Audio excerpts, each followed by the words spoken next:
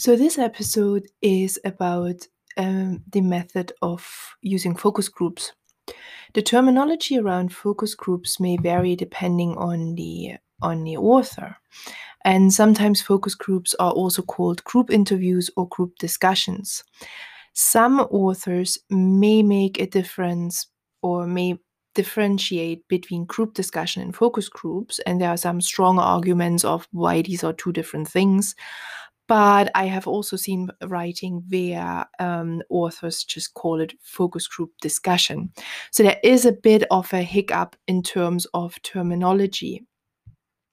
For the purpose of our course, we are focusing on focus groups in a most traditional sense. So for the purpose, we summarize different approaches to collect data by talking to a group of participants as focus groups. That's what I meant.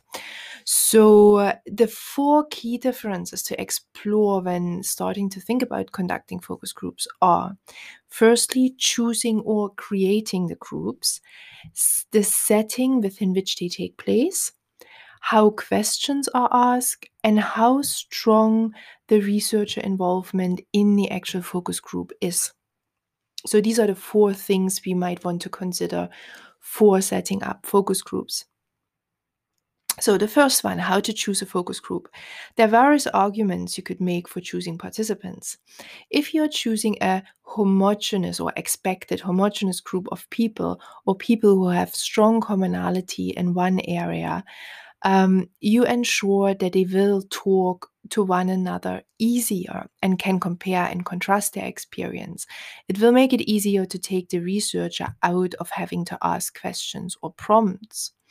However, it might also easier result in a kind of groupthink effect, and the group might reach a consensus and thus override more differentiated voices or viewpoints, which is not necessarily a bad thing if you're exploring culture and the strongest discourses that are held in a situation, but it might um, prevent you, sorry, I need way more coffee today. It might prevent you from seeing the slight variations in viewpoints and voices that might counter the general argument. So if you choose participants you have that have a more diverse experiential background, you might encourage more differentiated and rich data. So, for instance, while we interviewed female members of staff from STEM subjects, there were significant disciplinary differences and the cultures in the different schools are distinct. So also the participants were international, so their experiences and backgrounds were quite different in terms of going through the school, getting into university, and so on. So these situations can lead to posing new ideas and viewpoints to some participants, which in turn may elicit memories and stories and examples the participants would otherwise not have thought of. You know, when you sometimes talk to someone about your own experience and that triggers a memory which you may otherwise not have thought of in a straightforward interview. So this setting, when you read the title focus group, you probably had a very specific picture in your mind of people sitting in a circle or around a table and the recording device is in the center. By the way, tip, really important. If you're sitting around a table and the recording device sits on the table, place it on something soft or a stand. Otherwise, it will pick up every little bump and scrape across the surface of the table and will really distract you from your actual discussion, sometimes even make it difficult to hear. So that was my tip for focus groups, and I'm speaking of experience. While this is probably the most common setup, there is another way of going about it. If you want to focus on exploring actual group dynamics, for instance, in a classroom setting, you might want to run a focus group within the natural environment for this group. So, this way, the participants might display behavior patterns they would usually do within this context, which can help understand group dynamics and improving inclusion of students who are usually at the margins in these situations. It can help you understand or explore where the louder person's opinion leads to an override of the quieter voices and give you a false impression of the opinions. And the needs of this particular group. And these can be really interesting, but they can also be really challenging to A, manage, and B, transcribe. Yeah. So if you think about it, if you get people together around the table as a quite a controlled environment, if you're holding this discussion in a seminar room, a classroom, you have people sitting together how they naturally would sit together, and then it can become more difficult to manage. I have to say, I did this with teenagers in a school classroom, so that was really challenging. I think with our students, it might be easier, but it will really show you where the students are that are quieter, that are not participating, and it can give you a much more in-depth insight in the dynamics of this communication. But again, this depends a little bit of why you're using the focus group or the group discussion. What purpose? What is it you want to understand? Do you really just want to get some questions answered, or do you actually really want to look into these relationships and how the communications in that situation happen?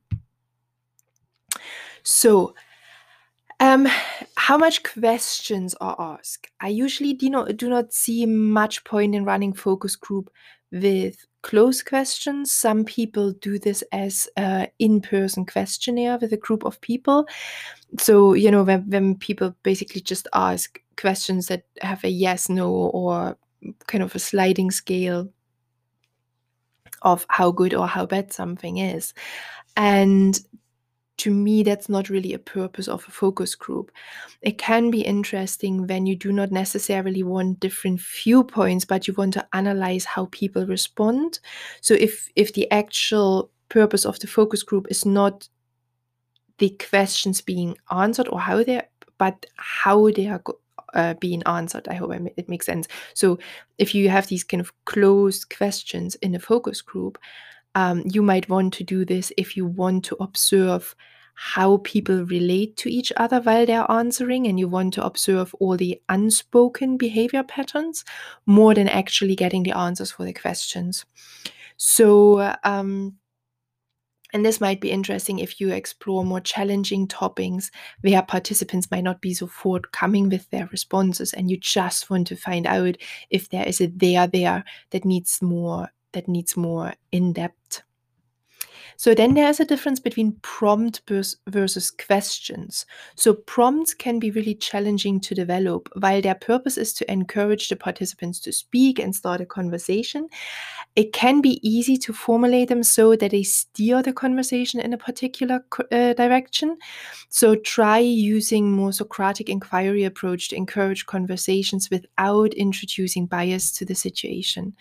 And that can actually be really challenging. Questions should be opened and as unbiased as you can get them to be.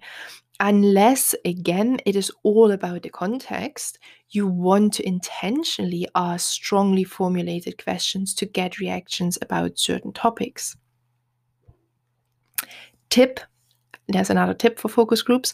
Depending on group dynamic, it can be really challenging to get participants, despite their voluntary attendance, to actually talk. I have found starting a focus group with a bit of small talk and icebreaker to find the smallest common denominator helps, but also to have some prompts for each of the questions.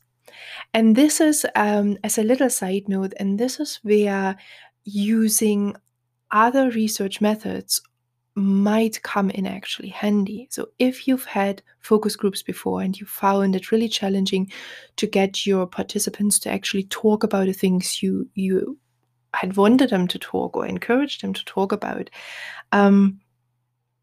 using proxies for this communication can be really useful. And this is where, for instance, visual research methods or other creative research methods are coming into play. And this is something we can talk about later if you want to. So, what else do we have? The researcher involvement in focus groups. As with participatory observation, there are various degrees of involvement in this conversation. The researcher can either be a full participant in the conversation or can try and start the conversation but then let it naturally develop after that. And there's all various levels of involvement in between. We've had one of the issues we always talk about in terms of ethics applications for these kind of things is that if you are a lecturer, a teacher in this situation, and you're running focus group with your own students, you might want to do this after any of the marking you are involved in or any of the assessments you are involved in for these students are over, or you might ask a colleague or a research assistant who are not involved in your course, are not involved in marking these students directly, to run these focus groups for you to avoid bias. However, there's also an argument to be made that some colleagues have sometimes very good relationships with their student cohorts, and they do have a very open and transparent relationship. So in that case, it might actually be useful to be the one who runs these focus groups. But these are all things you need to think about and you need to explain in your ethics application. There is no right or wrong of doing it. It is more about being aware of potential influences in that communication and to make them transparent and reflect on them and understand how they may influence how a conversation is going. So in that, on that note, there are also different levels of power and control in a focus group. As an educator, so running the focus group with your students, the power disparity between the roles need to be considered. Running focus groups with peers will again change the group dynamic. Being a complete stranger to a group of participants might make it more difficult to build rapport and initiate conversation. So while this might be more ethical because you might withdraw yourself from that situation as someone who has in a power position towards their students in terms of, having to do the marking, having to do grading, it, on the other hand, might make it more difficult for a stranger to come in to actually get the conversations going. So these aspects all need to be reflected and discussed in your methodology chapter and also in your ethics applications. And you need to really think about how you mitigate these different dynamics. So in your slide, on the space slide of week 13 under methods, there is the reference for focus groups. There's also online focus groups by Abrams and Geiser in Fielding and Planck, the Sage Handbook of Online Research Methods. So you might want to look into online focus groups, as this is probably something that is still going to happen this academic year.